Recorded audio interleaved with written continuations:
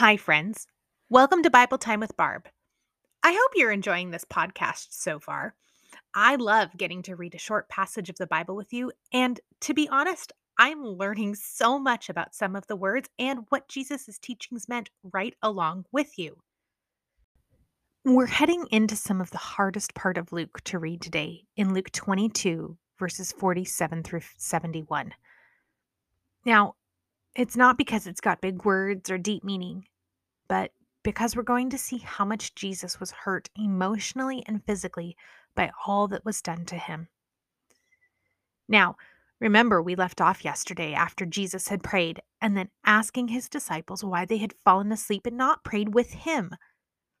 So, let's read on where Jesus is betrayed and arrested. But even as Jesus said this, a crowd approached, led by Judas, one of the 12 disciples. Judas walked over to Jesus to greet him with a kiss.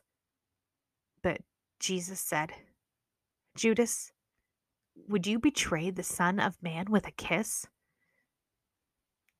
That kiss on the cheek was the sign to let everyone know who to arrest. Judas used an act of love as a weapon. When the other disciples saw what was about to happen, they exclaimed, "Lord, should we fight? We brought our swords." And one of them struck at the high priest's slave, slashing off his right ear. Now, John 18:10 tells us that disciple was Peter. But Jesus said, "No more of this." And he touched the man's ear and healed him. See, the prophecies had to be fulfilled. God's plan of restoration, or bringing us back together, had to be accomplished. Sin had to be paid for. Then Jesus spoke to the leading priests, the captains of the temple guard, and the elders who had come for him. "Am I some dangerous revolutionary," he asked, "that you come with swords and clubs to arrest me? Why didn't you arrest me in the temple? I was there every day, but this is your moment, the time when the power of darkness reigns." Remember, Jesus had always been a man of peace and kindness. So for this huge group of people to come at night when no one else was around to the place that Jesus and his disciples had been staying every night since they arrived in Jerusalem, well, it was devious, sneaky, and, in all honesty, unnecessary from the sense of expecting Jesus to not go willingly. Peter denies Jesus. So they arrested him and led him to the high priest's home. And Peter followed at a distance. The guards lit a fire in the middle of the courtyard and sat around it, and Peter joined them there. A servant girl noticed him in the firelight and began staring at him. Finally, she said, "This man was one of Jesus' followers."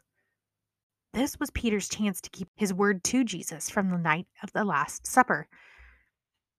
But Peter denied it. "Woman," he said, "I don't even know him." But it turns out that Jesus was right, because we know that he always is. After a while, someone else looked at him and said, "You must be one of them." "No, man, I'm not," Peter retorted, or responded. Okay, that's a second time.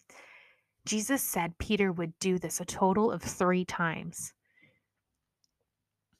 About an hour later, someone else insisted, "This must be one of them because he is a Galilean too." But Peter said, "Man, I don't know what you're talking about." And immediately, while he was still speaking, the rooster crowed. At that moment, the Lord, that's Jesus, turned and looked at Peter.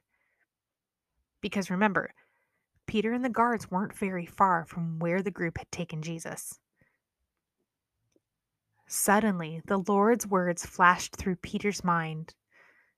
"Before the rooster crows tomorrow morning, you will deny 3 times that you even know me." And Peter left the courtyard, weeping bitterly. Can you imagine a time when you promised with all your heart that you'd do or not do something, and then you got caught breaking your promise? I know from my life that it is so very painful, and I can't imagine being Peter at that very moment. And how difficult it must have been for Jesus, too, to know that it would happen by one of his closest friends who even risked following him. But I promise you that Jesus had a plan. Luke doesn't include it, but you can read about it in John 21. The guards in charge of Jesus began mocking and beating him. They blindfolded him and said, "Prophesy to us. Who hit you that time?" And they hurled all sorts of terrible insults at him.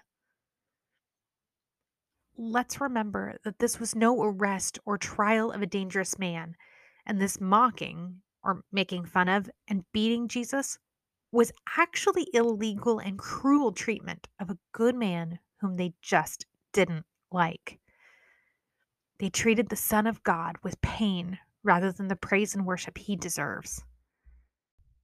Jesus before the council. At daybreak, all the elders of the people assembled, including the leading priests and the teachers of religious law.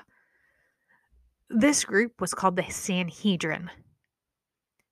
Jesus was led before this high council, and they said, "Tell us, are you the Messiah?" Now, in case you don't remember, these leaders had already said that Jesus' claim as the Messiah was false, despite his numerous teachings and miracles. They would not believe that he was the Messiah, even if he did confess it.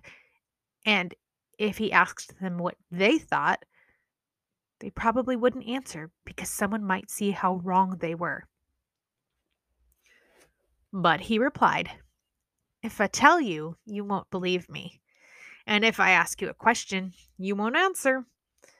But from now on, the Son of Man will be seated in the place of power at God's right hand." That's a reference to Psalm 110:1. They all shouted, "So are you claiming to be the Son of God?" He replied, "You say that I am." "Why do we need other witnesses?" they said. "We ourselves heard him say it." This was all the council needed to move forward with their plans. They thought they had evidence from Jesus' own lips to convict him of something so that they could be rid of him. Now, let's be honest. Jesus' bravery here is so impressive. He knew exactly what he was going to go through because of the many prophecies from the Old Testament, and still, he willingly did it anyway because he knew what the outcome was going to be.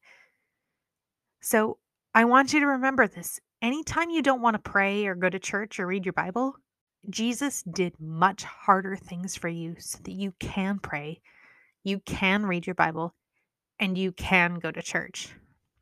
And all just because he wanted you to have that freedom. So let's pray now and thank God for this time. Dear God, you are stronger than anything and so faithful to us, even when we struggle.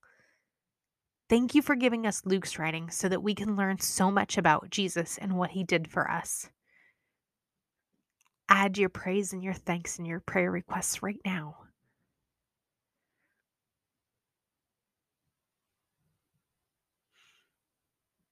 God, please help us to remember to take our time in our day to talk to you in prayer and read your words in the Bible. We are so thankful that we have the freedom to do that so that we can grow closer to you. In your name we pray. Amen. Okay, friend. So, what stood out to you most today? Share that with a family member or a friend. And if you have questions about a word or the meaning of one of the stories, ask. Ask a parent, a friend, a church leader, or you know what? You could even ask Google or Siri because there are lots of great teachers out there that know a lot about the Bible. If you have a question or a comment for me, you can leave me a message on Spotify's website or email me at BibleTimeBarb@gmail.com. See you tomorrow.